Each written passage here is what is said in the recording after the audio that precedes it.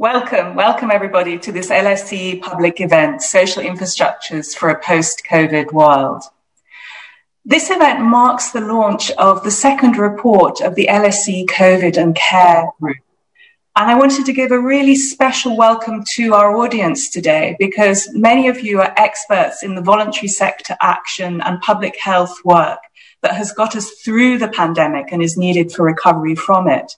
And we here in the LSE COVID and Care Group have learned from all of you, and you're all front and centre in our report. So welcome, everybody. I wanted to start by going through the running order of the event and to tell you how you can ask questions at the end. We're going to have about 55 minutes worth of presentations and then 30 minutes or so of questions. And in order to ask your questions, you can click on the Q&A icon at the bottom of your screen, and I will read out your questions and direct them to the speakers. So we're looking forward to some really exciting engagement with all of you. So I'm now going to introduce each of our panelists here today in their order of speaking. And all of them have been central to the pandemic response, both at national and local level.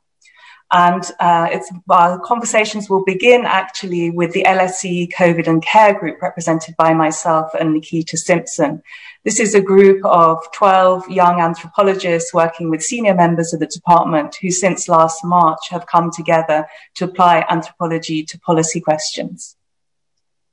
And we'll then be followed by Caroline McDonald, who's Assistant Director of People, Places and Communities at MHCLG. And she started her career in the voluntary sector and joined public policy development in 2004, in particular around the regeneration of the northeast of England. She's also the reigning British wheelchair tennis champion and a former para champion as well. Next, we'll be hearing from Atia Kamal, Dr. Atia Kamal. She is a senior lecturer in health psychology at Birmingham City University, and she leads their health and well-being cluster there. And her research before the pandemic focused on dementia, childhood obesity, and chronic conditions. But since the pandemic started, she joined SPI-B, subgroup of SAGE, and the ethnicity subgroups, and has been contributing centrally to policy there. And next will be Pasha Shah, who's head of community engagement at MHCLG. He began his career in international development, in particular around issues around poverty and conflict. And then he worked in the local authority sector in housing before joining MHCLG. And this year he received an OBE in the Queen's Honours List for services to faith communities. And last but not least, we'll be hearing from Samira Ben Omar, who's head of partnerships at the North West London Integrated Care System. And she's long been a community organizer, and she's a co-founder of an important grassroots organization, Community Voices, that seeks to create relational healthcare. And she's also on the King's Fund Central Advisory Council. So we'll begin with Nikita and my talk. Nikita, do you want to put the slides up? So in our report from the LSE COVID and Care Group, we have been reflecting on the lessons that could be learnt from the tragic situation of the COVID-19 pandemic in the UK and what could be built out positively from what we've learnt. And we've watched this process in real time in the UK since we began our research last March with voluntary organisations and with disadvantaged groups affected by the pandemic. Nikita, please, next slide. And what we focus on in our second report, our first report looked at the right to care and issues around the burdens of care in households and made a broad range of recommendations around economic policies to support care and community-based policies to support care. But our second report has really narrowed down on the innovative measures that have been taken by voluntary sector and community groups since last March. And we saw, as the pandemic unfolded, a paradox emerging for policy around social support, which was this core problem of how can we keep safe from a virus that is transmitted by social contact while also providing vital social support. And we saw at the grassroots level and the national level the development of answers to this question.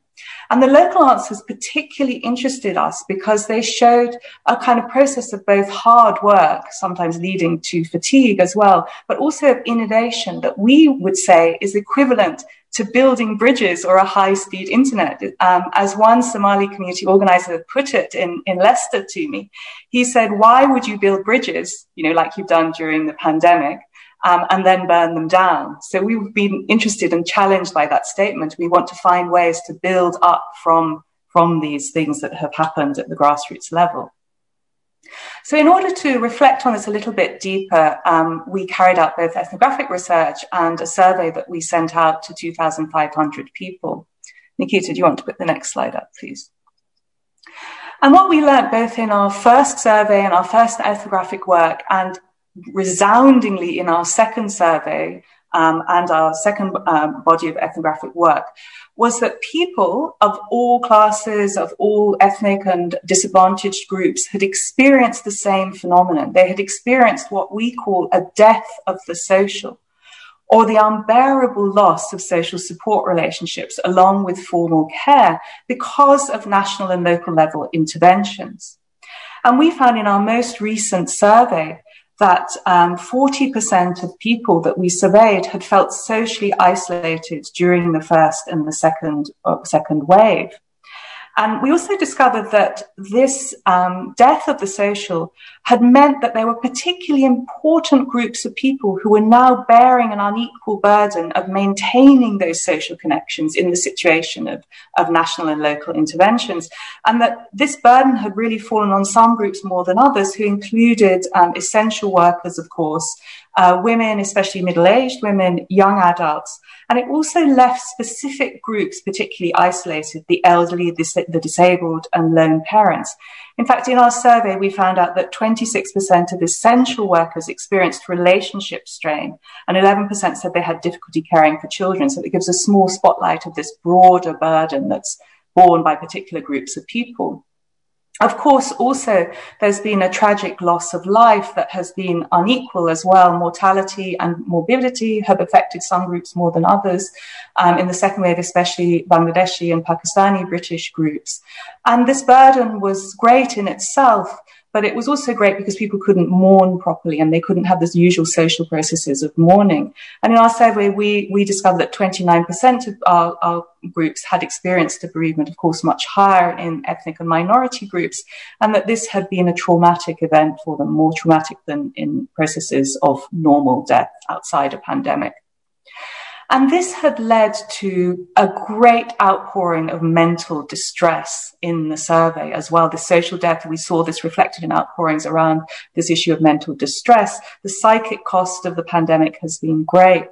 We found that 81% of our respondents had experienced a new stressor during the pandemic because of the disrupted relationships. And these are, of course, once again, unequally distributed and leave a legacy of trauma. So what do we do after this death of the social? And Nikita will take over now to talk about that. Thanks, Laura.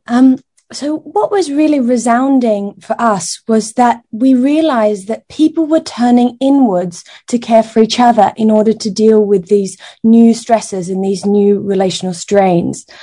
And we call these networks the social infrastructures. And that's the kind of framing, analytic, I suppose, that really has helped us to understand the networks of care within and between families and the networks of care within and between communities.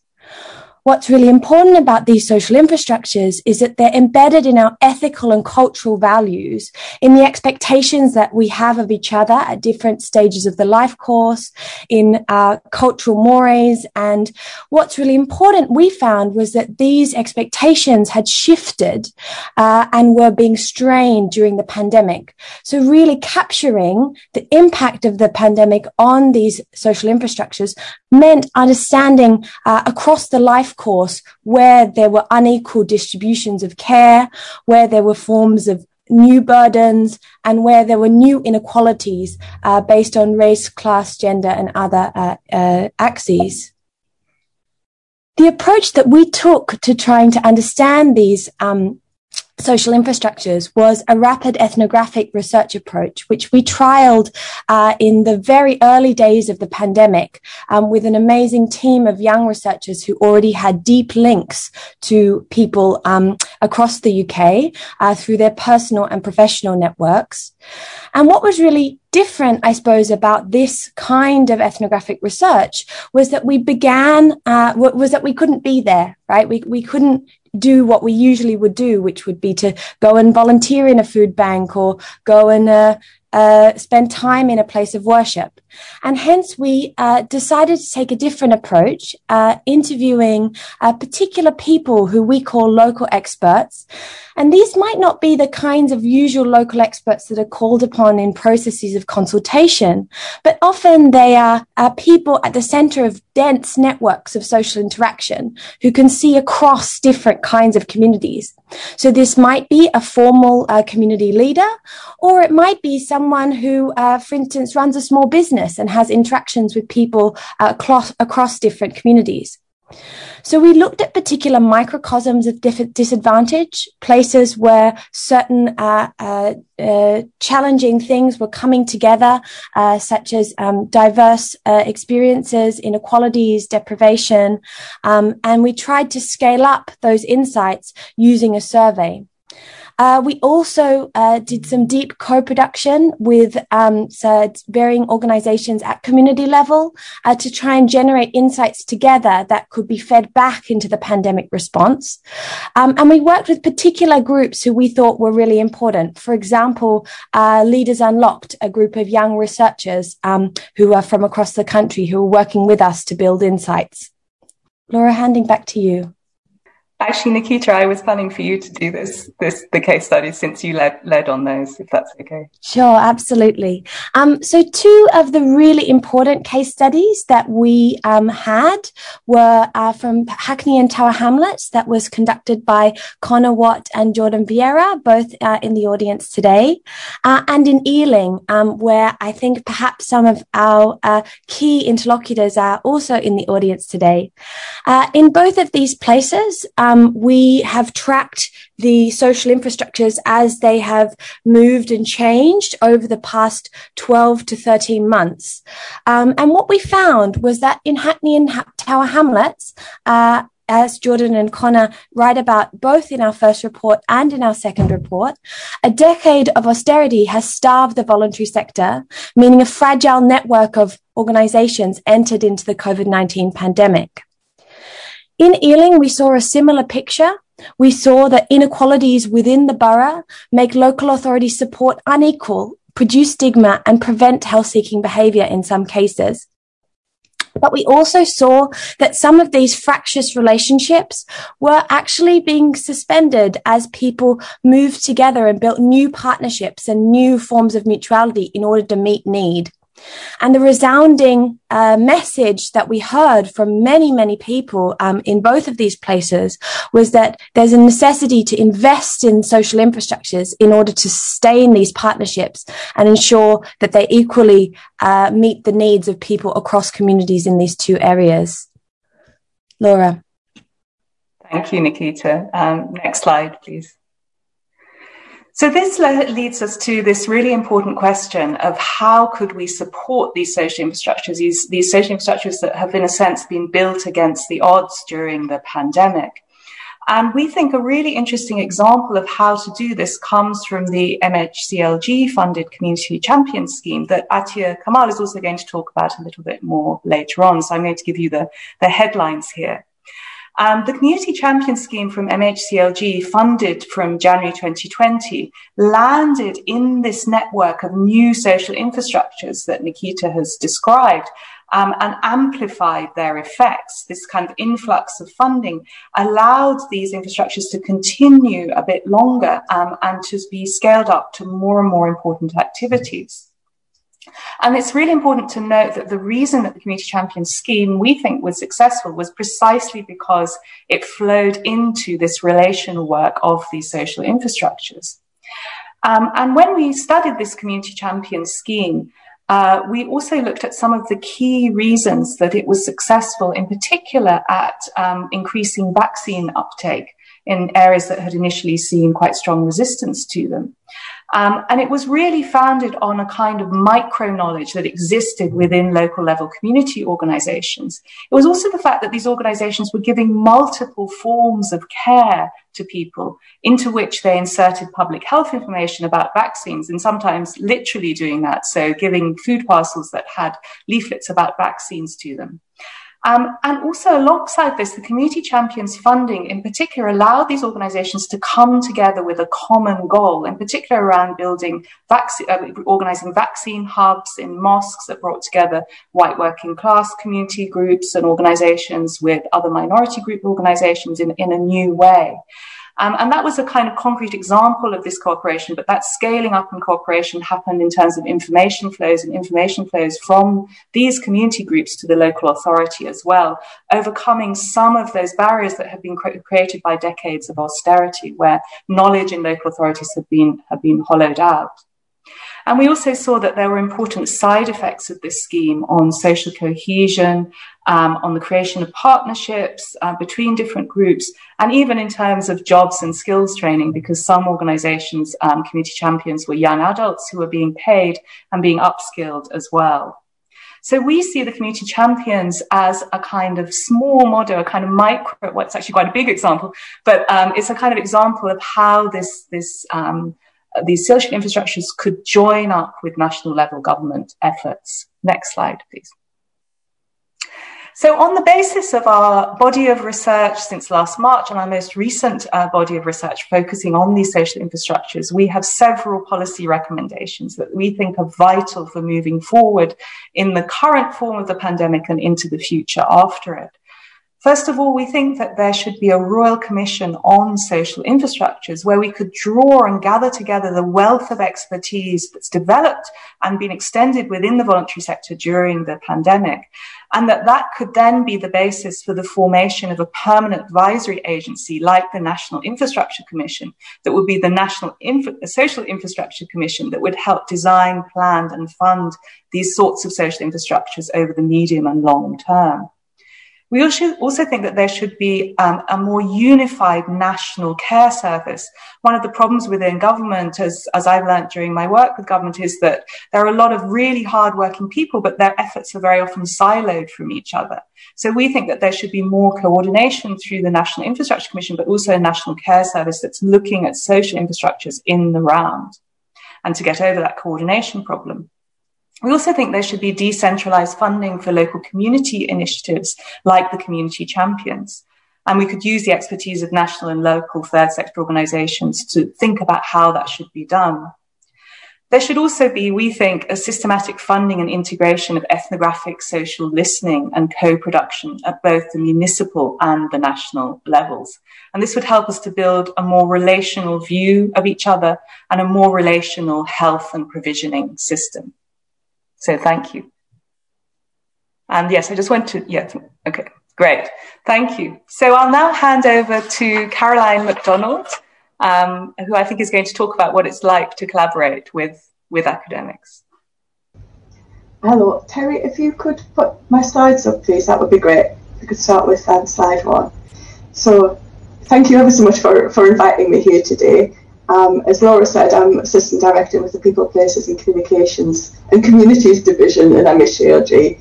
I've got oversight of a portfolio of policy and programme areas, working with communities of faith, with interest and geography. And in my presentation today, I'm going to draw upon our very recent work with Professor Baer and Dr. Kamal on the Community Champions programme to illustrate how, during the pandemic, we've developed partnership models between policy, research and academic colleagues, which I think can help us as we are supporting communities through the recovery phase and beyond.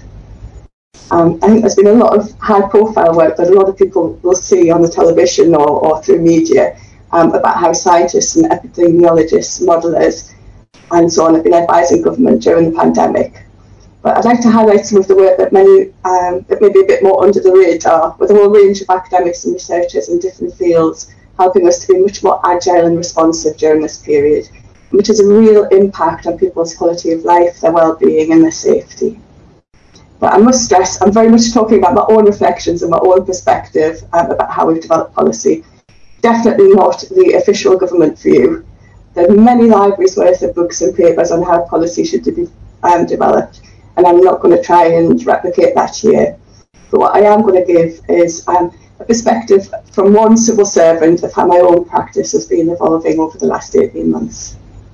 But I would say during the pandemic, we've had helping to keep people safe has provided both an imperative and opportunity to work in different ways. And I believe it's important that we ensure we take the learning from this to support the recovery of our communities. And I'd like to say also there's been many great examples of civil servants and other policy professionals working in partnership with academics and researchers. And the BCSE sector are often the experts in partnership working. I'm certainly not claiming to have invented anything, but I think the pandemic gave us an imperative to work at a scale and agility that's maybe given us a slightly different perspective on how we work. Terry, could we have the next slide, please? So I'm going to talk about a short reflection on how we used to do policy development in non-COVID times in the olden days.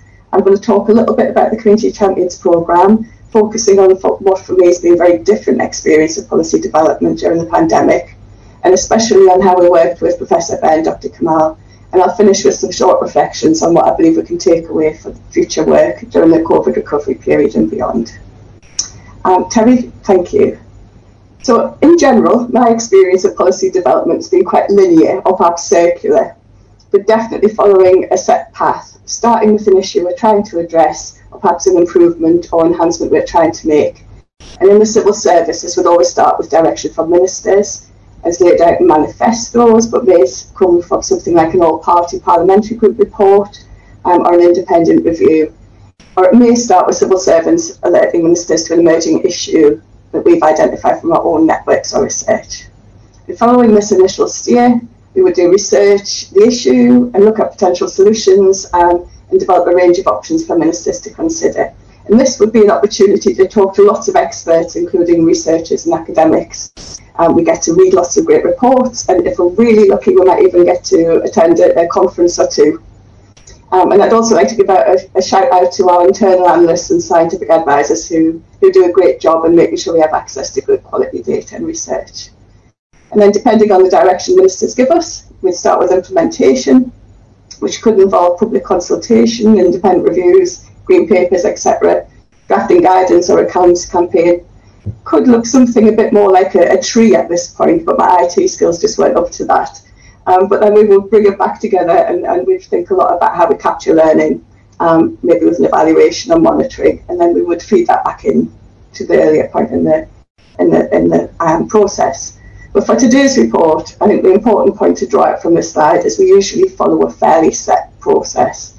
It can take a significant length of time to get to implementation, which isn't always a bad thing because it gives people time to feed in, for us to consider and to capture what we need to. Although we can act very, very quickly when we need to, if there's an immediate crisis, maybe in the aftermath of a natural disaster or a terrorist attack.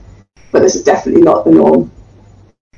And although there are opportunities to work with academics and researchers, it's very much within a prescribed process and usually in quite set and definitive ways. But it was clear during the pandemic we're going to need to work with our academic colleagues and researchers in new and very different ways. Next slide, please, Terry. So when we were thinking about the Community Champions programme, what we wanted to do was very much focus on giving communities what they needed so that they can help to solve their own problems and help each other to keep safe. And it was about wrapping around those communities the support and help and tools that they need, the accurate information, capacity, help and legitimacy, and to be able to support each other, to talk about COVID, to share information in an accurate way, and to help each other in the ways that they could design and would know best how to do. In order to do that, we have to support the whole ecosystem around our communities. So thinking about building trust between communities and government, local and national networks, sharing information and intelligence and best practice between communities themselves, between central and local government, our VCSA partners, businesses and community anchors. And it was clear that our usual way of developing policy simply wouldn't do. It wasn't going to get us to that place. So my experience of how we develop the programme looked much more like, the next slide please, Terry. So it looked much more like a starburst. And in the middle of the starburst was the project team holding together the links between VCSE partners, local authorities, government departments, policy teams, the links into our own stakeholders. Everybody else had links to their own stakeholders, but very much it was about building the cross-government and cross-sector networks to be able to feed information we can gather from our communities, from VCSE partners and local authorities into government policy in real time. So, for instance, when we received intelligence from our VCSE partners that, say, younger women from some communities were receiving misinformation regarding the impact of the vaccine on fertility, or from our faith communities that misinformation has been spread about the vaccine being non-halal or not compatible with Ramadan, we could pass this information immediately on to teams and DHSC to give them a chance to respond. But we were also able to share across our community champions networks, who mobilised very rapidly and dynamically to help countering these messages in a rich and varied range of ways. Little snapshot, for instance, we had some webinars and groups for South Asian women provided by women from their own community and delivered in a culturally sensitive way and in a variety of languages, which covered a wide aspect of women's health, including giving accurate information on the vaccine. And also working with NHS and to set up pop-up vaccines in a wide range of faith settings, producing social media content of trusted imams and other faith leaders taking the vaccine and talking about its safety, importance and compatibility with faith teachings. But for me, one of the most important elements of the success of the programme has been to have Professor Bear and Dr. Kamal embedded in our programme team. As I'm sure you're all aware, Professor Bear and Dr. Kamal helped to write the SPIBE paper on which we based our Community Champions programme. But they also brought their knowledge, expertise, experience, networks and resources to help guide our programme and help us with research within communities in real time to understand how the programmes are playing out in the ground. This is fed directly into the programme, the voices of our communities, which has helped us make decisions about the programme to ensure we're providing the most effective support needed at any one point, and also that our messaging is productive and not counterproductive. I'm sure Dr. Kamal will talk a lot more about the research that they've been doing in three of our Community Champions areas, alongside the research that Professor Bear's already undertaking over a longer period in London and Leicester, and meeting with us on a weekly basis. So we've got this information informally very, very quickly, meaning that the programme can be very responsive, but also producing more formal reports that we can use to help evidence the effectiveness of the programme to help with future policy development. So some examples of how this has helped us is, for instance, in the transition of the Community Champions programme to help promote vaccine uptake. So when the programme was first developed, we didn't have a vaccine and this wasn't a focus of the programme. But when the vaccine was developed, many of our local schemes pivoted to include increasing vaccine confidence. But on the advice of Professor Bear and Dr. Kamal, we've been very careful about how we talk about this so that we don't stigmatise certain communities who may have lower levels of vaccine confidence. And we don't want to undermine the work of community champions on the ground who may not want to be perceived as delivering government messaging in communities where trust is still being developed. We also identified the need for training for community champions and for scheme coordinators, which have been able to develop for us as the programme is progressing. And I'd hope that the approach of embedding researchers into our programme team also brings some advantages to the researchers. I'll maybe leave that space a little bit more for Professor Bear and Dr. Kamal to talk about. But I would like to think that we could help research, by providing our own monitoring and the information that we gather to help with your research too. But I would say that the approach, while being really successful and one of the highlights of my career, also requires a high level of commitment from both sides. We must be able to trust each other. We'll be sharing information that may be highly sensitive and maybe wouldn't want to share more widely. And it takes patience and resilience. Policy professionals and academics may have very different constraints and ways of working, potentially different expectations and timescales, and we need to be able to understand each other's perspective and not lose heart if we can't immediately achieve everything in the way that we would want to. Also, I'd say during the pandemic, we've all needed to work very quickly and nimbly, which creates new opportunities and a sense of collective endeavour. In peacetime, we may need to try and capture the best of this practice, but there will be some sense of rebalancing, for instance, in the timescales it takes from taking policy from early ideas to implementation. And I think that for some work, we may need to return to a different pace of working, and that could be really helpful, create more opportunities, but it could be frustrating too, in some cases. Could I have the next slide, please, Terry? So how am I doing for time? Do you want me to speed up a little, or maybe just like maybe 2-3 more minutes will be good. Okay, thank you.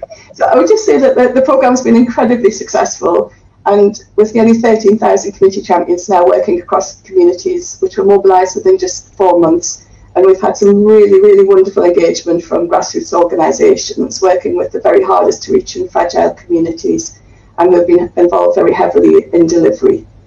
I was going to give you some little pen pictures of wonderful things that our community champions have done, and maybe if we have time right at the very end, perhaps we can come back to that.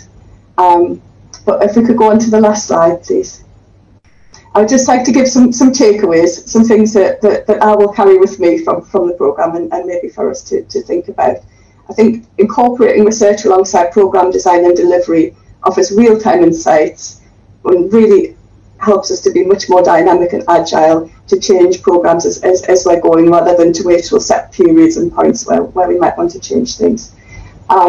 Embedding academic and research colleagues into programme teams can create important benefits, including levering in their networks and resources, as well as bringing expertise, experience and subject knowledge. But the deep partnership approach takes commitment and understanding, and I think there'll be different challenges to doing that in peacetime than maybe there has during this quite extraordinary period that we've been through. Okay, thank you. Thank you so much, Caroline. And I'll now pass over to Atia Kamal. Thank you. Share my screen. Can you see my slides? Yes, yeah, lovely. So I'm also going to talk about community champions today, and it's very much extending what Laura has shared, and also reinforcing, Caroline, what you have shared in terms of the partnership working. And I think the main theme of my presentation is partnership working, but I decided to take this right back to the beginning in terms of where we were at the start of the pandemic, our learning as we have progressed, and what that means for us moving forward.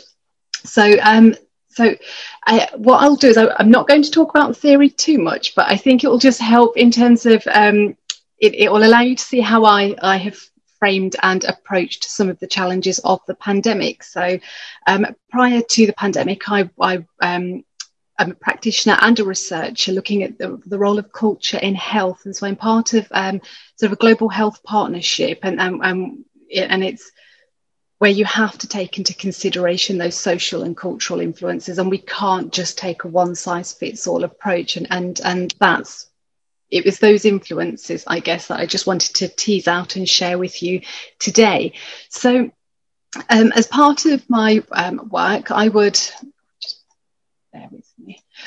So my role as a health psychologist, it's to understand the influences on behaviour in order to remove the barriers and create a supportive environment which promotes health-seeking behaviour.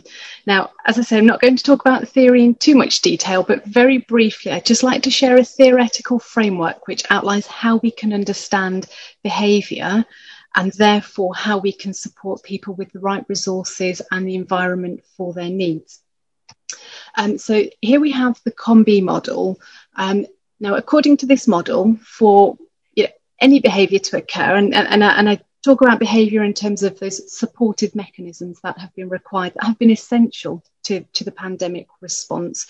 But for any behaviour to occur, will require 3 conditions. An individual must have capability, that is, they must have the knowledge and skills required. The next question would be, are they motivated? And motivation is around weighing up the pros and cons of doing something. And of course, what we have seen are some of the challenges around self-isolation, where the costs actually outweigh the benefits, or the perceived benefits of isolating, when there are financial barriers. And motivation also refers to identity and the way that people relate to different groups and messages. And then also we have opportunity, and this is social opportunity. So, the social influences of individuals and institutions and how that might impact behaviour, but also physical opportunity, things like the physical environment, time, resources, location, financial constraints. And the main point here that I'd like to share is that what we saw in some instances at the early stages of the pandemic was that sharing guidance and knowledge alone wasn't enough. That was targeting capability, but what we can see here is that there are wider influences on behaviour which are just as important. And so, just to share information and to leave it with an individual actually inadvertently increased stigma and the language of blame, because there was a sense of, well, you have the information, why aren't you following it? As I say, not recognising that those broader influences were also essential. So what we can see here is that behaviour occurs in this wider social and cultural context. There are hierarchies, unwritten social rules that central government, local authorities may not be aware of, or equally, the unwritten rules that institutions follow that community members might not be aware of, and they can either encourage or they can discourage supportive behaviours. And understanding these wider influences is essential, and that's where the role of theory can be helpful, just to sort of guide and frame our thinking in terms of mapping influences, identifying where the challenges are and where the support is required. So in line with this framework, what I did is I've sort of engaged in lots of interviews. Actually, I was trying to sort of document how many interviews and focus groups I've done, and so definitely nearing the 100 mark. But those were interviews with local authority partners, resilience forums, community members themselves. It's involved survey data as well, but the idea was to understand what was going on for communities themselves and how best to support them. So at the very early stages of the pandemic, some of my engagement work showed that actually there were huge issues of mistrust. Mistrust in terms of who those sources of information were. I'd just like to share a quote that really stayed with me. Actually, this was about a year ago that this was shared, was that, why should we believe the same media that has spent years demonising us, and then, we're suddenly expected to believe and listen to everything that they're saying about a pandemic. And so it just shows that erosion of trust has occurred over time. There has been a gap between formal authorities and community groups, formal authorities and residents also. But then there's also what was perceived as this active hostile environment as well, with attempts to really consciously or unconsciously disempower communities. There were concerns around lack of authentic representation. So here we see the complexity of trust here as well. And this is about not just having somebody who looks the part, but somebody who shares the same value that is embedded within the system, same values at each level of the system. And there are concerns that this lack of authentic representation also disempowers communities, because those individuals maintain the status quo, and then sort of reinforces top-down communications that may not necessarily be appropriate for a range of communities. Of course, privacy concerns were shared around, NHS test, track and trace, for example, what happens with the data. There were concerns around engaging with formal health services, so that, there's very real fears of, if I go into hospital, I'm not going to come out alive, and that delays help-seeking behaviour, and often symptoms are very bad before then formal services are engaged with.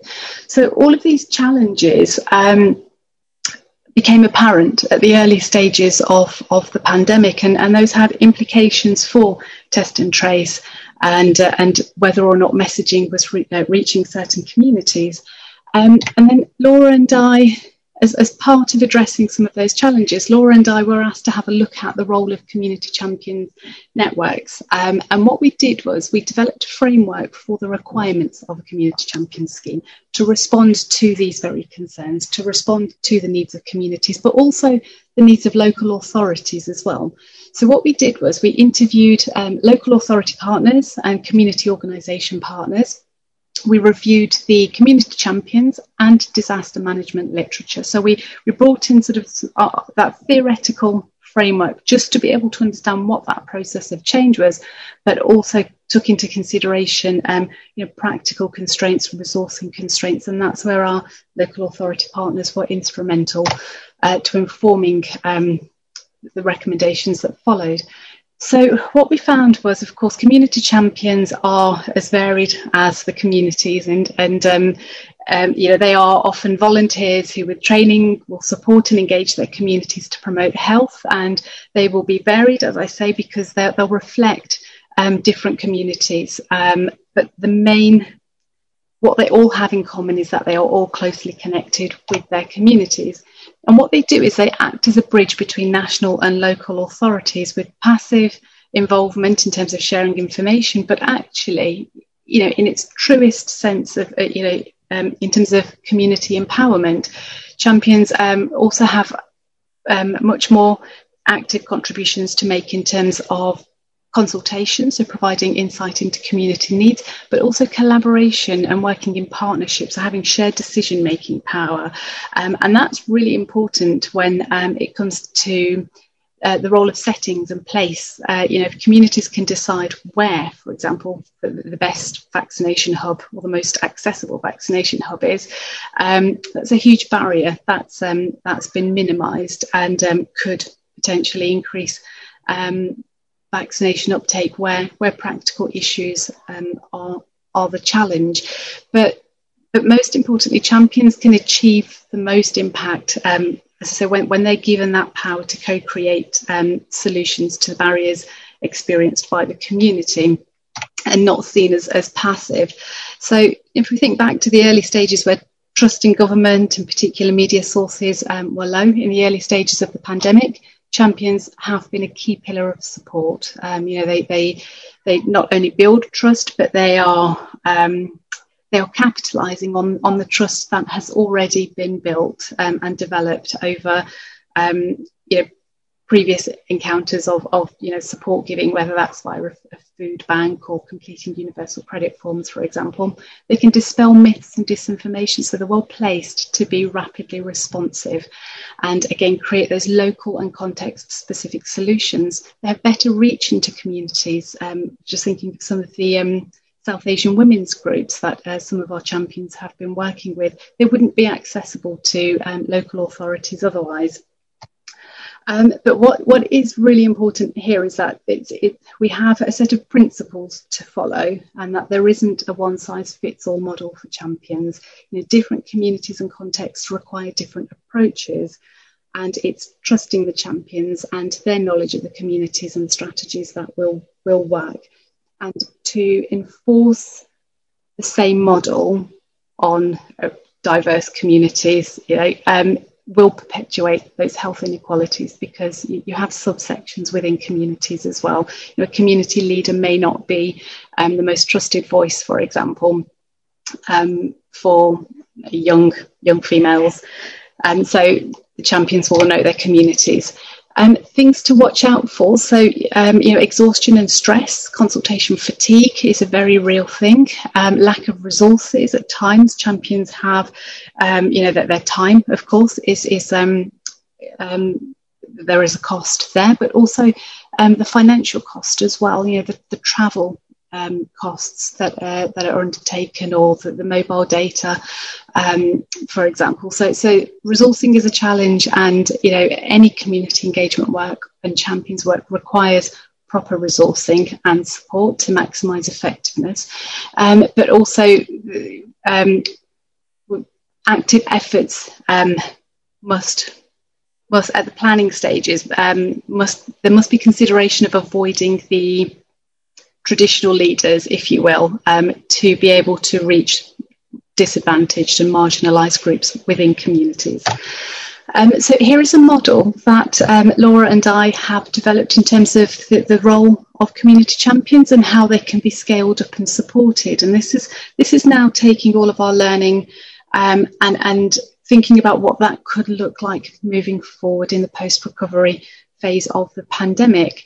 And we also recognise that not all community volunteers and champions will have capacity to be able to do more than share messages, and that's okay. So it's about recognising that there are different models and different approaches for people with different levels of support and resourcing and motivations. So we have a communicator who is a champion who will share messages with the community. The next level up will be an animator who is a bit more active, attending regular meetings with coordinators, sharing that two-way flow of information. So again, not just sharing top-down information, but feeding back what's happening within the community for local authorities to also address.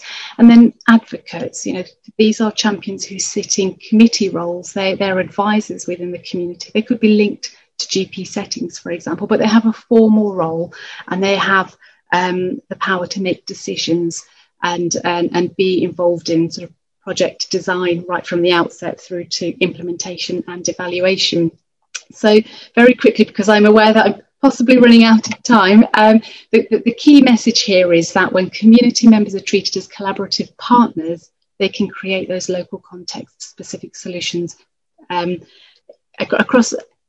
across a number of issues: the pandemic, infection prevention control, but also, thinking back to some of the work that I've done around dementia, for example, and the importance of community-led health to be able to respond to some of those challenges as well. So, what do we lose by not having community partners? We lose key insights into important influences on behaviour that can support communities.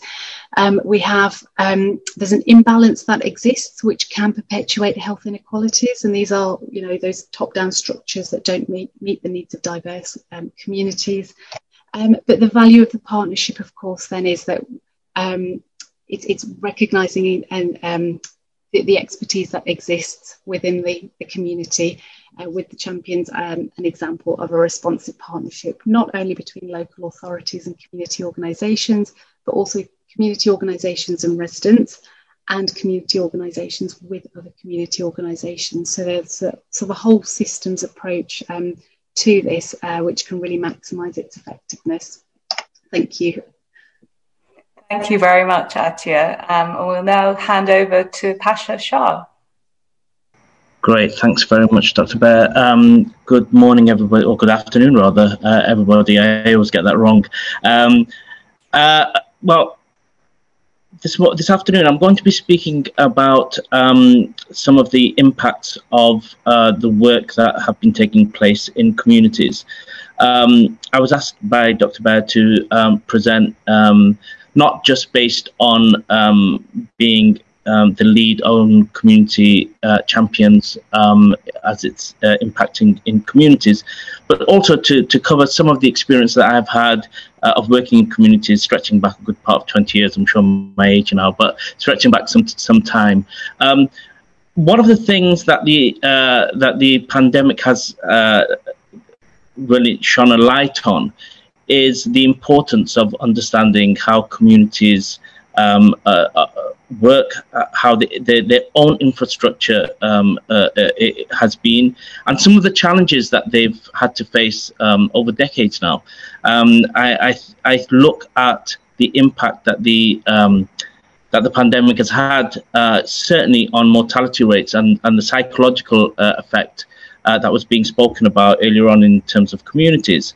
And it really makes me realize that actually the trauma that certainly ethnically diverse communities have had to endure has been immense, and the disproportionate impact it's had on them has been immense as well.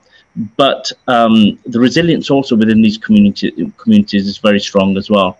So I'd like to also touch on something that is usually equated to ethnically diverse communities. A lot of the times people have, and in particular technocrats have concerns about the lexicon of language. Should we say hard to reach communities? Should we talk about fragility, etc.?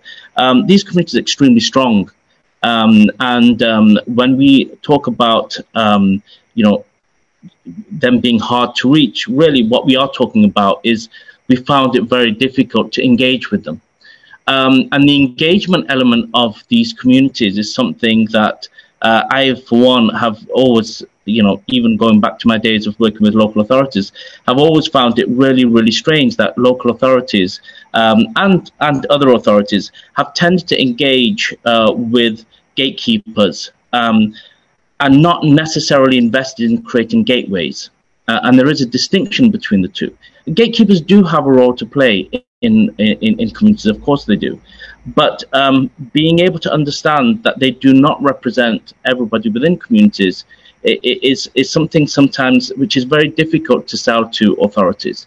And in many instances, it's because authorities find it easier to speak to the one or two people, the representative who fits the mold of a particular community. But then, the question marks are, and it's within communities, is this a tick box exercise, etc., etc. So we really have to be serious and careful about understanding what we mean by engagement with communities and meaningful engagement with communities. Certainly, the pandemic has shown us the benefits of reaching out into communities, and this is where our work with Dr. Bear and with Professor Bear and with Dr. Kamal has been really important in really emphasizing the importance of moving into communities and working within communities in such a way that is meaningful for them and is actually reaching the outputs that we require, which was in the case of the pandemic to ensure that health measures were maximized and that people were kept safe. If we had taken the route of just speaking to community gatekeepers, I think we would probably not have been as impactful in terms of our work within communities. And that has meant working with the VCSE sector in particular ways and choosing the right kind of partners to work with who have legitimacy in communities, who have trust in communities, who have the ability to reach out into the granular neighborhoods, who have legitimacy to be able to speak to the right people. Community leaders are sometimes, referred to as individuals who have an ability to represent their communities at forums, etc. But community leader, one of the things that the Community Champions Program has shown us, can be a hairdresser. It can be your local barbershop. It can be somebody who is, works in a shop. It could be somebody who people have trust in just to be able to pick up the phone and speak to them. I think what has been another lesson to learn from the pandemic has been that the fact that people have not been able to engage with each other in traditional ways. We have had to use influencing people who go beyond the means of engagement that we've been used to. The means of engagement that is actually more meaningful, more purposeful. It's not necessarily been through the usual suspects, and understanding the fact that the usual suspects have a limited role in making real meaningful changes in communities is, I think, a real lesson to be learned for authorities, and in particular ourselves in government as well. So we have to find new and meaningful ways of engaging with these communities. And understanding their own history as well, understanding that, in terms of ethnically diverse communities, they have had to They are just they're not simply conduits to go through via faith communities or using the prism of faith to understand them. But there's a whole series of ways in which we need to understand them, in the same way as we understand any old communities. Understanding the role of sports, understanding the role of local business partners, understanding the role of youth groups, understanding that actually, women from many of these communities are really engaged in informal structures in those communities, and being able to tap into those informal structures is a very, very important way to reach out into these communities. So sometimes it is about tackling our own misconceptions and our own preconceptions about communities. And I think certainly working with our partners here has really enabled us to understand that in greater detail, and actually being able to give verification, certainly in terms of some of the theories that people like myself had. It's almost like a validation to understand that, yes, actually, to get into these communities, there are means beyond our traditional ways of engagement. The other thing I think that's really important to understand is that there are, as Dr. Kamal was talking about, in terms of cultural dynamics, understanding the way in which communities function, and understanding that those cultural dynamics could vary even within a community. So within a particular ethnic group, there isn't just one way of engaging into this community, but a whole series of ways. Looking at intersectionality in terms of these communities is a very important methodology to take into consideration. So community engagement, and you would expect someone who's heading up community engagement to say this, but community engagement is complex. And to understand the complexity of community engagement is actually the first call in terms of making some meaningful policy decisions that is going to really have an impact on the life of people living in these communities. So I appreciate time that I've been given, and I've probably gone very close to it. So without a presentation, you wouldn't want to see a presentation slide of me, because I'd probably go on for another 3 or 4 hours. So I hope that's enough, and will allow us to have some discussions a bit later on. Thank you very much, Pasha. And now I'll hand over to Samira Ben Omar. Hi, good afternoon, and thanks for that, and thanks for allowing me to join you in this conversation. I'll be short, I'll be very brief, and I'll just want to share with you some reflections of the work that we did in North West London, but also to share with you some of the work around actually kind of how we mobilise and how we actually kind of use different approaches for change and to transform the way we do things. I'm on annual leave, therefore I'm speaking in my own personal capacity, and these are really my personal reflections of working as a mobiliser and a community activist. I think probably for me, just to kind of share with you, Laura mentioned at the beginning that I'm co-founder of Community Voices, which is kind of really Conversations for Change. And Community Voices was born out of frustration. And the best thing about frustration, it does mobilize people into action. And it predates COVID and lockdown. And it really kind of was an emergent thing just post Grenfell. I work in North West London, so an area where the Grenfell disaster took place. So there was some learning and reflections around actually how community mobilizes around change. But Community Voices is not a program. It's not an activity. It's an approach. It's a way of connecting to communities around change. And the reason we did that was very much around actually the way sometimes we define communities as other. So it's something that's outside of us. We're not part of that community. Yet we all are part of the community, whether we live in the area or work in the area. So how do we actually kind of connect with our communities, not just by bringing our professional self, but also bringing our personal self? You know, I'm not there just as a head of partnerships, as a commissioner, but I'm also there as a Muslim woman who's, an immigrant, whose family lives in the area. So you have all of that, and so how do we enable and allow people to bring all of that into that space and connect with people around that agenda? So, and Community Voices really was an invitation to people to actually kind of step into that space beyond their organizational and community boundaries. So the idea is that actually we can't deliver change if we work within the confines of, I work as a commissioner, but I'm also kind of a member of a community. So where do I sit and how do I? So the idea is you bring your whole self into that space. And some of the learning and reflections really emerged from both post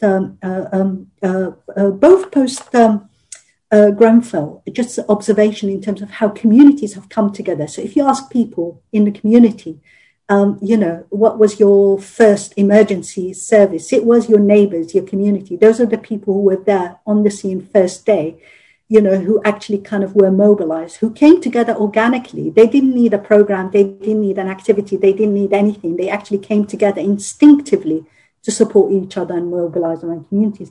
But predating that, and I'm not going to talk too much about Community Champions Program, because that's really, we started a Community Champions Program probably a good 10 years ago, and we did a whole social return investment in the boroughs, really looking at impacts, not just in terms of communities, but impact on our own services. So what have been the learning from that and some of the reflections? Well, the first learning is that communities do more when they decide for themselves. You've heard the amazing work, Caroline mentioned, Pasha, Atia, around actually the impacts when you enable people to actually kind of decide for themselves. Our jobs within the system are to create those spaces rather than dictate what the agenda is. The second is actually kind of just looking at COVID and the impact of COVID and how community and faith spaces have mobilized, not just in supporting our communities, but certainly the stories that we've captured in terms of the impact of COVID and how people have come together. We had, the Gurdwaras, the mosques, the churches, the synagogues actually kind of, delivering thousands of meals a day to our NHS staff. So our communities are critical. They are part of our wider workforce. So how do we mobilize and enable for that to actually kind of continue? The third, and this has become more and more explicit as we actually kind of emerge from COVID, is that inequality and in particular racism has a negative impact on our communities' health and well-being. And if we need any data, we can look at the Kevin Fenton report on the impact of COVID and the disproportionate impact. We can look at the national conversations that we are having about the fact that COVID has highlighted inequalities. We can look at the Race and Health Observatory. Certainly I'm from a health background to just look at the data there. And that gives you enough to actually kind of be. So those are the things we need to acknowledge, or in order for us to actually kind of begin to think about what we need to do next. And the final one is just measure what people value. If we begin to measure, if we measure, increased employment, maybe a measure that's really important to us as a system. But for our communities, good, safe, secure employment is what matters, where you feel valued, you feel that you're contributing to something. So there's something about how we measure and what we measure. And certainly for our community champions, when we did it and we looked at social return on investment as an impact evaluation, we looked at co-producing the evaluation framework of our communities. And the outcome, because we're not coming through our system lens, we're coming through our community lens, it just kind of widened the impact. You can really begin to see the impact of that. So if these are some of the acknowledgements, if you like, and reflections, what are the preconditions that enable us to do that? Well, the first one is actually kind of this unlearning as a system. And I'm part of that system. So I'm also talking to myself. I'm not talking to just people within the system, is that we need to unlearn some of the behaviors. If we really want to connect with communities, we really need to shift away from the programmatic and transactional approach to a more creative and relational approach. That's our starting point. It doesn't mean that we don't do the program tools, we don't use those tools. It's just they're not the right tools to help us connect with our communities. The second, and this is kind of really interesting, because when we started really kind of looking at some of this, we were looking at research. And if you look at when we looked at the impact of COVID on our communities, we really started to, because we had the frustration of the system saying, we don't know how to reach. I mean, there's no such thing as hard to reach. There's easy to ignore, but not hard to reach. So it depends on whose lens you're looking at it. So I think there's something around that. But then it's just what parity of esteem do we give to the stories that people tell us versus the the kind of the accepted form of research. When we started really looking at, asking people about, the impact, why aren't people doing what all the comms are telling them to do? It's not that they're not doing it. It's just where they're starting is a different place. We can't ask people to isolate if they're living in overcrowded accommodation. Or multi-generational household or multi-occupancy household. So how do we actually kind of start connecting and having those conversations? The second, when we actually kind of really looked at the impact of COVID, we really started just with how are you coping and how are you feeling? So to start from that, and we didn't mention NHS, we didn't mention COVID, we didn't mention any of that. Well, the first response that we got, and we got the videos, and I'm happy to share the videos of those. And we have 50 conversations for change. And these are from clinicians, from social workers, from community mobilizers, from local people, faith leaders, from everyone. And the first one was actually fear and anxiety, when no amount of communication or information is ever going to address fear and anxiety. So where do we start and how do we begin to have those conversations around that? So it's kind of, there's a bit of that we need to really kind of begin to think about and unpick. The final one, and I'll just be very brief, just in terms of kind of, is what journey are we going on in connecting with our communities? Where does the journey start? And is it a shared journey? And this is a brilliant kind of just story so Robin Duran is the Chief Operating Officer of the Mental Health Trust, and she's a phenomenal woman who's actually kind of, I was talking to her about how being a brave leader, kind of how do you become brave in actually kind of mobilizing. And it was very early stages of Grenfell, and she was leading on a lot of the work. And I said, Robin, why are you actually kind of so willing to take so many risks in actually kind of doing this?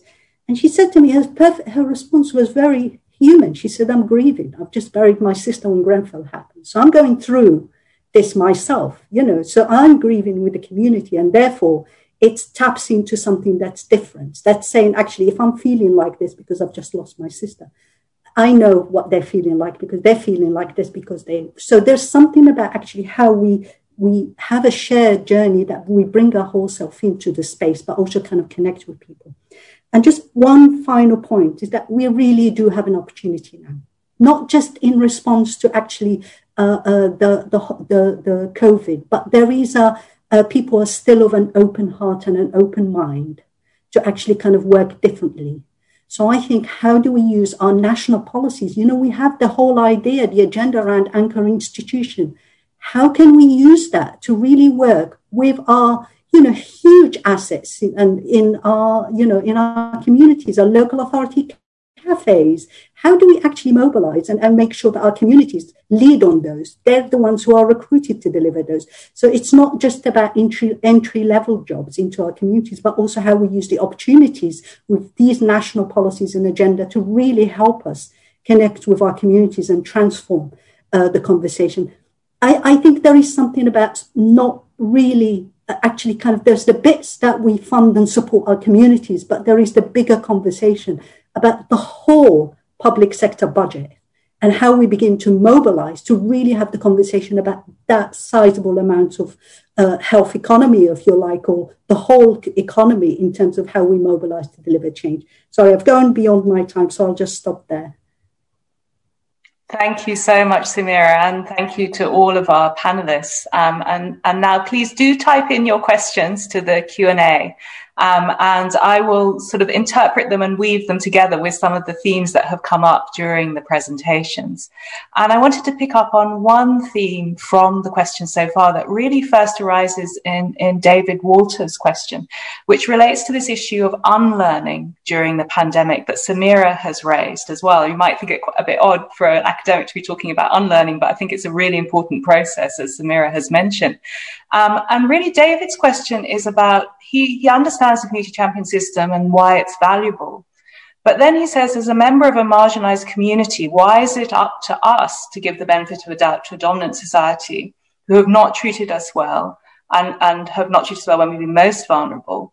Why is it us that have to do the engaging? And I think what I've heard from Samira and from Caroline and Pasha, and also from me as an anthropologist, Natty as a health psychologist, is that we have unlearned a lot during the pandemic. I mean, we were aware of structural inequalities. Many of us have spent many years studying that. But this has been an unlearning at speed that you can't have any public health without doing things differently. So I'd really like whoever would like, Simran, would you like to follow up on that point? And then maybe we can get Pasha and Caroline to speak to that.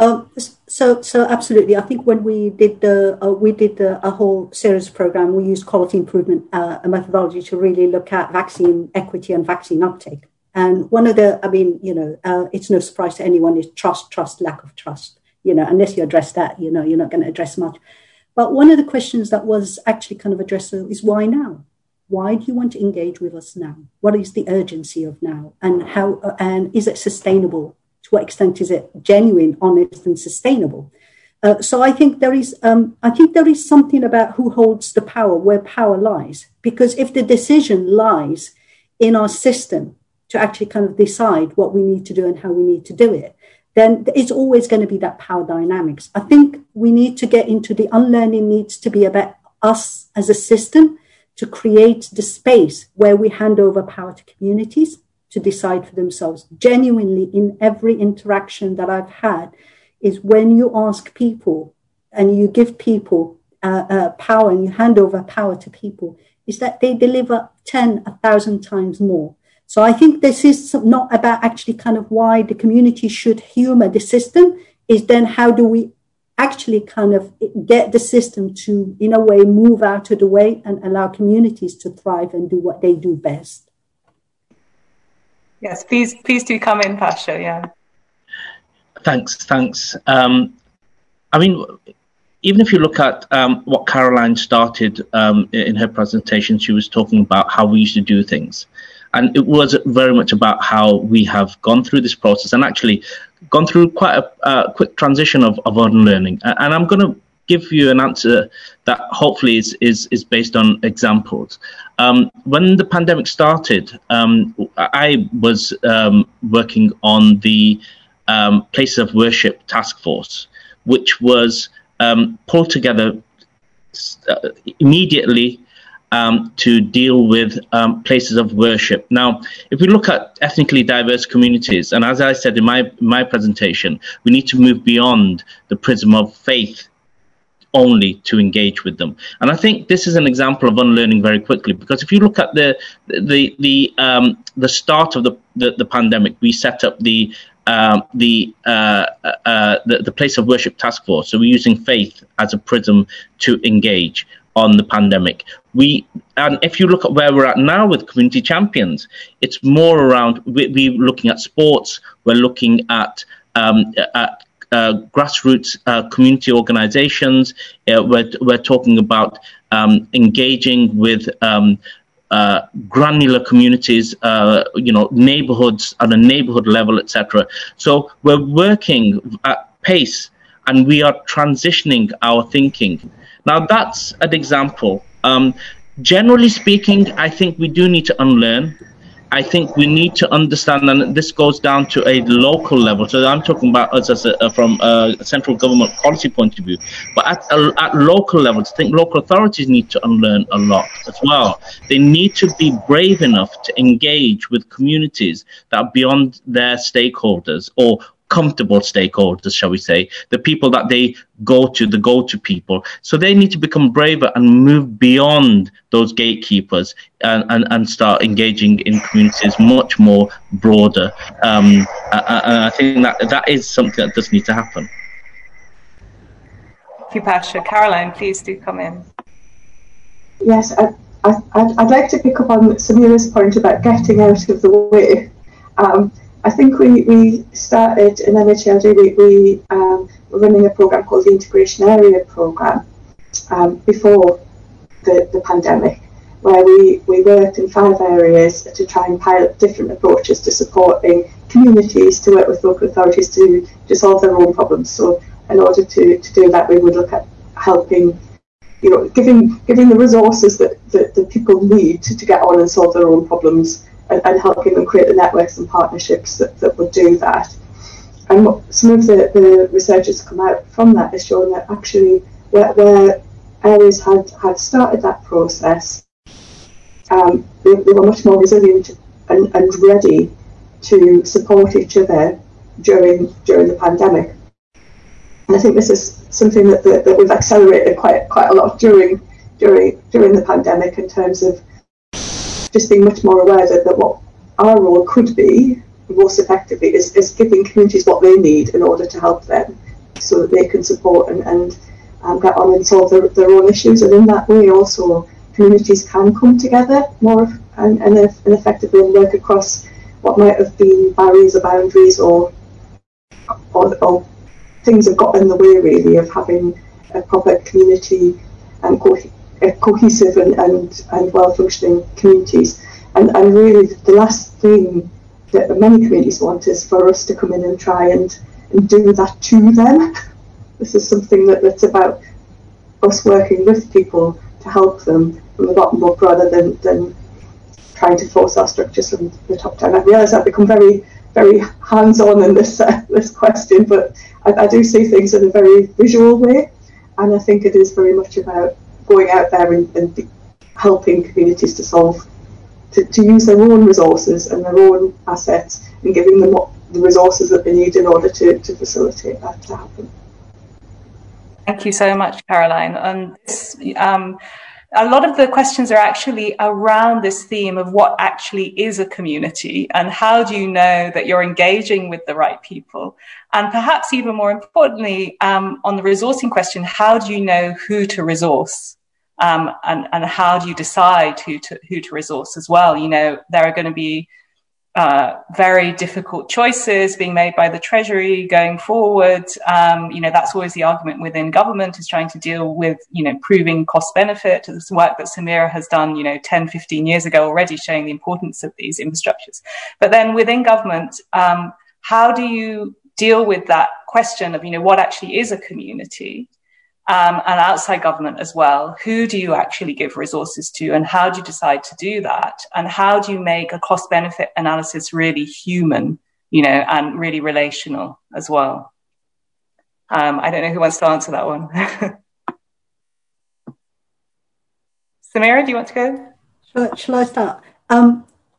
I think this is probably the challenge, probably for central government as well as for local government, and certainly our NHS, is who represents whom, and are you giving the resources?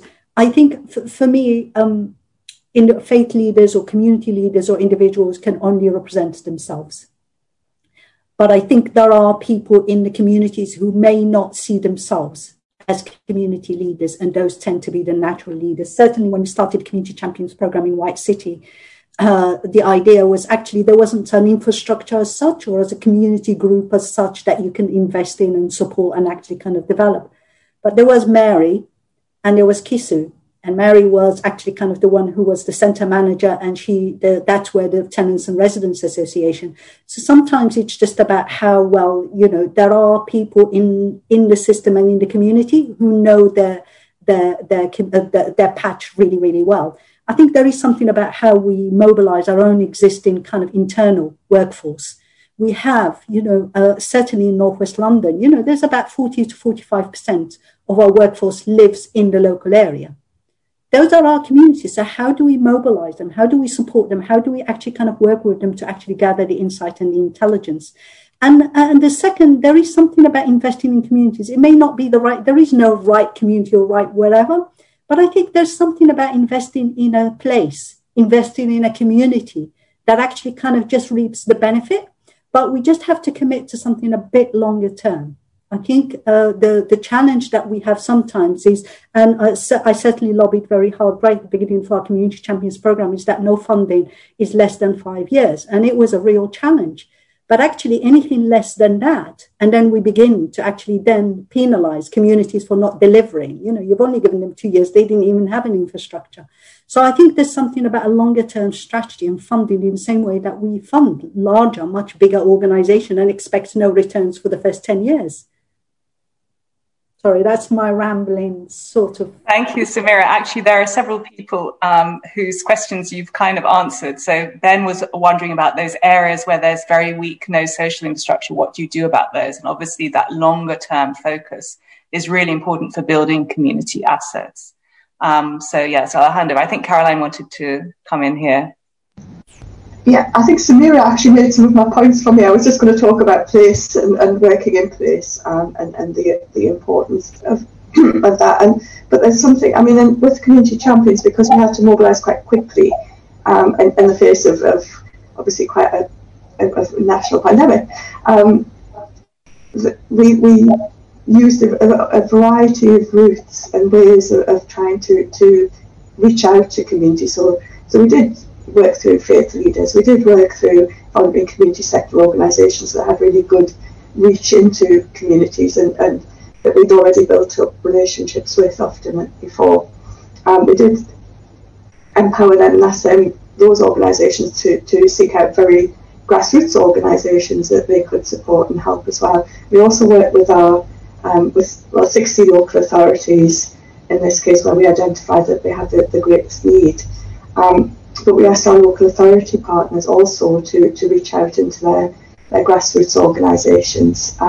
So we tried to come at it from quite a wide variety of different ways. But I think, for instance, with our integration area programme, where we did work and are working over a longer period in a place-based way, and they've had more opportunity to be able to create those routes and those sort of branches reaching out into what can be quite transient communities often as well. And we talk about fragile communities, but what we really mean are communities that need more opportunity to come together to create those networks.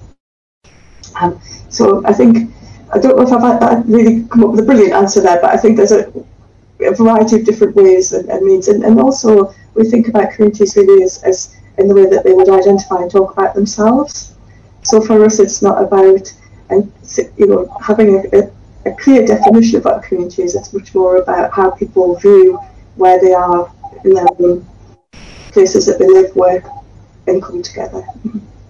Great, thank you. I think I have a sort of can combine some questions into an exploration that Attia and Nikita could probably help with around questions between division, stigma, and overcoming division and stigma through social infrastructures. So and also divisions between communities and local authorities. We have a question from Tony. Hi, Tony, from Tower Hamlets Carer Centre, who talks about how councils really need to work more in partnership with charities, frontline organisations, because they don't know everything and they may have weird sort of images of what their communities are and who they are.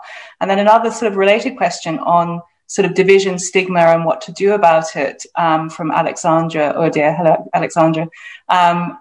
She's particularly interested in, could you speak a bit more about how well the programme managed to overcome divisions within neighbourhoods and communities? So these are issues around not romanticising community. What are the divisions and stigma, and what can we do about those? Maybe Attia and Nikita can speak to that.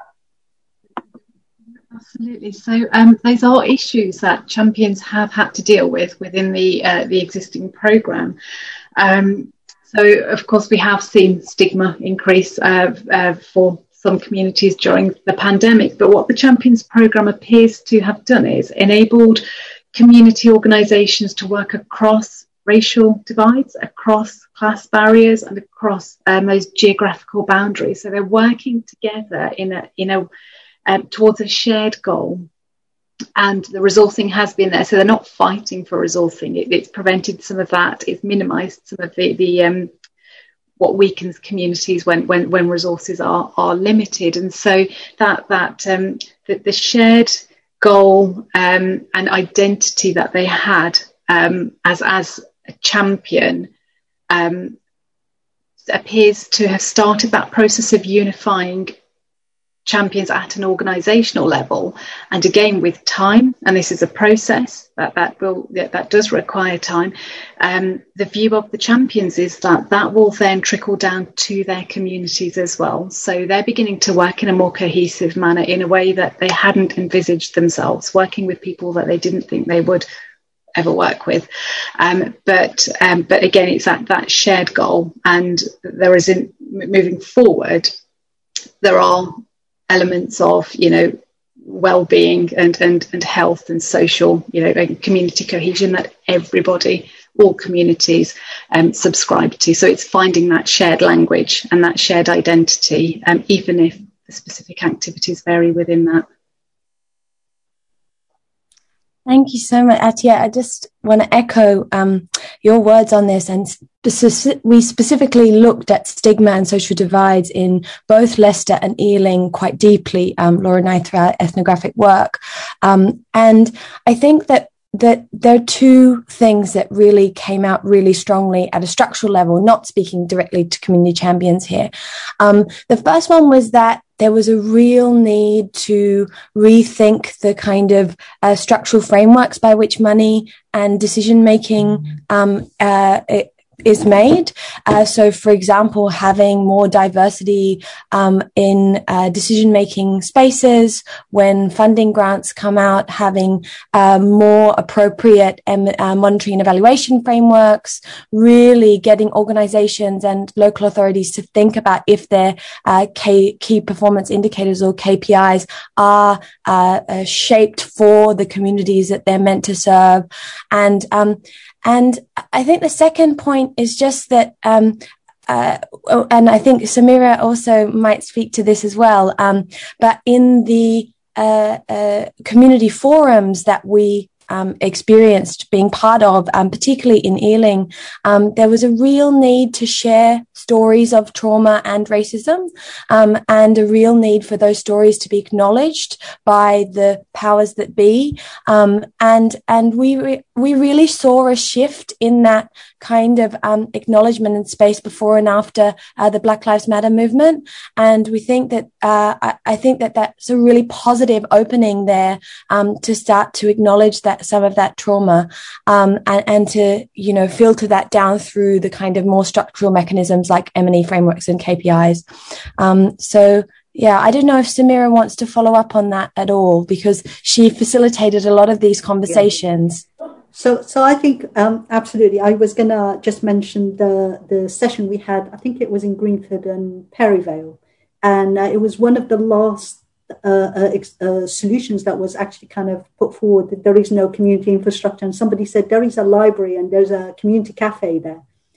And the simple question was, actually, do you think so that can be used by everyone? And my question was very basic. It was, do you think it's accessible to everyone, or would everyone feel that they own that space? Who owns that space?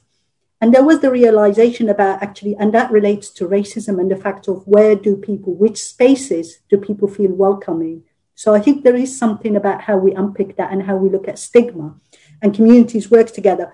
But I love Atia's point about actually kind of shared values or shared purpose. There is something about that. People don't come together around an abstract idea of community cohesion.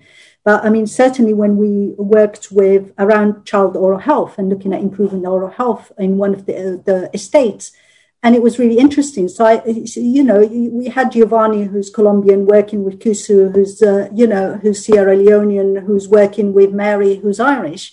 They didn't have a problem about coming together to look at child oral health because it affected their children and their communities. So I think, and that, community cohesion emerges out of those conversations rather than is the beginning of that conversation. So I think there's something about how we process these things and how we actually kind of push these agendas forward. Thank you so much, Samira, and a big thanks to all of our panelists. I think I can sum up the sort of tail end of the conversation with the idea that we now are in a moment of shared values, or we should be working towards those shared values, which are about recovery, of kind of inclusive recovery. And some of these networks of social infrastructures have enabled that. And that as we move forward, we have to take this beyond politics while acknowledging the very real exclusions that exist. So thank you very much, everybody, for attending today.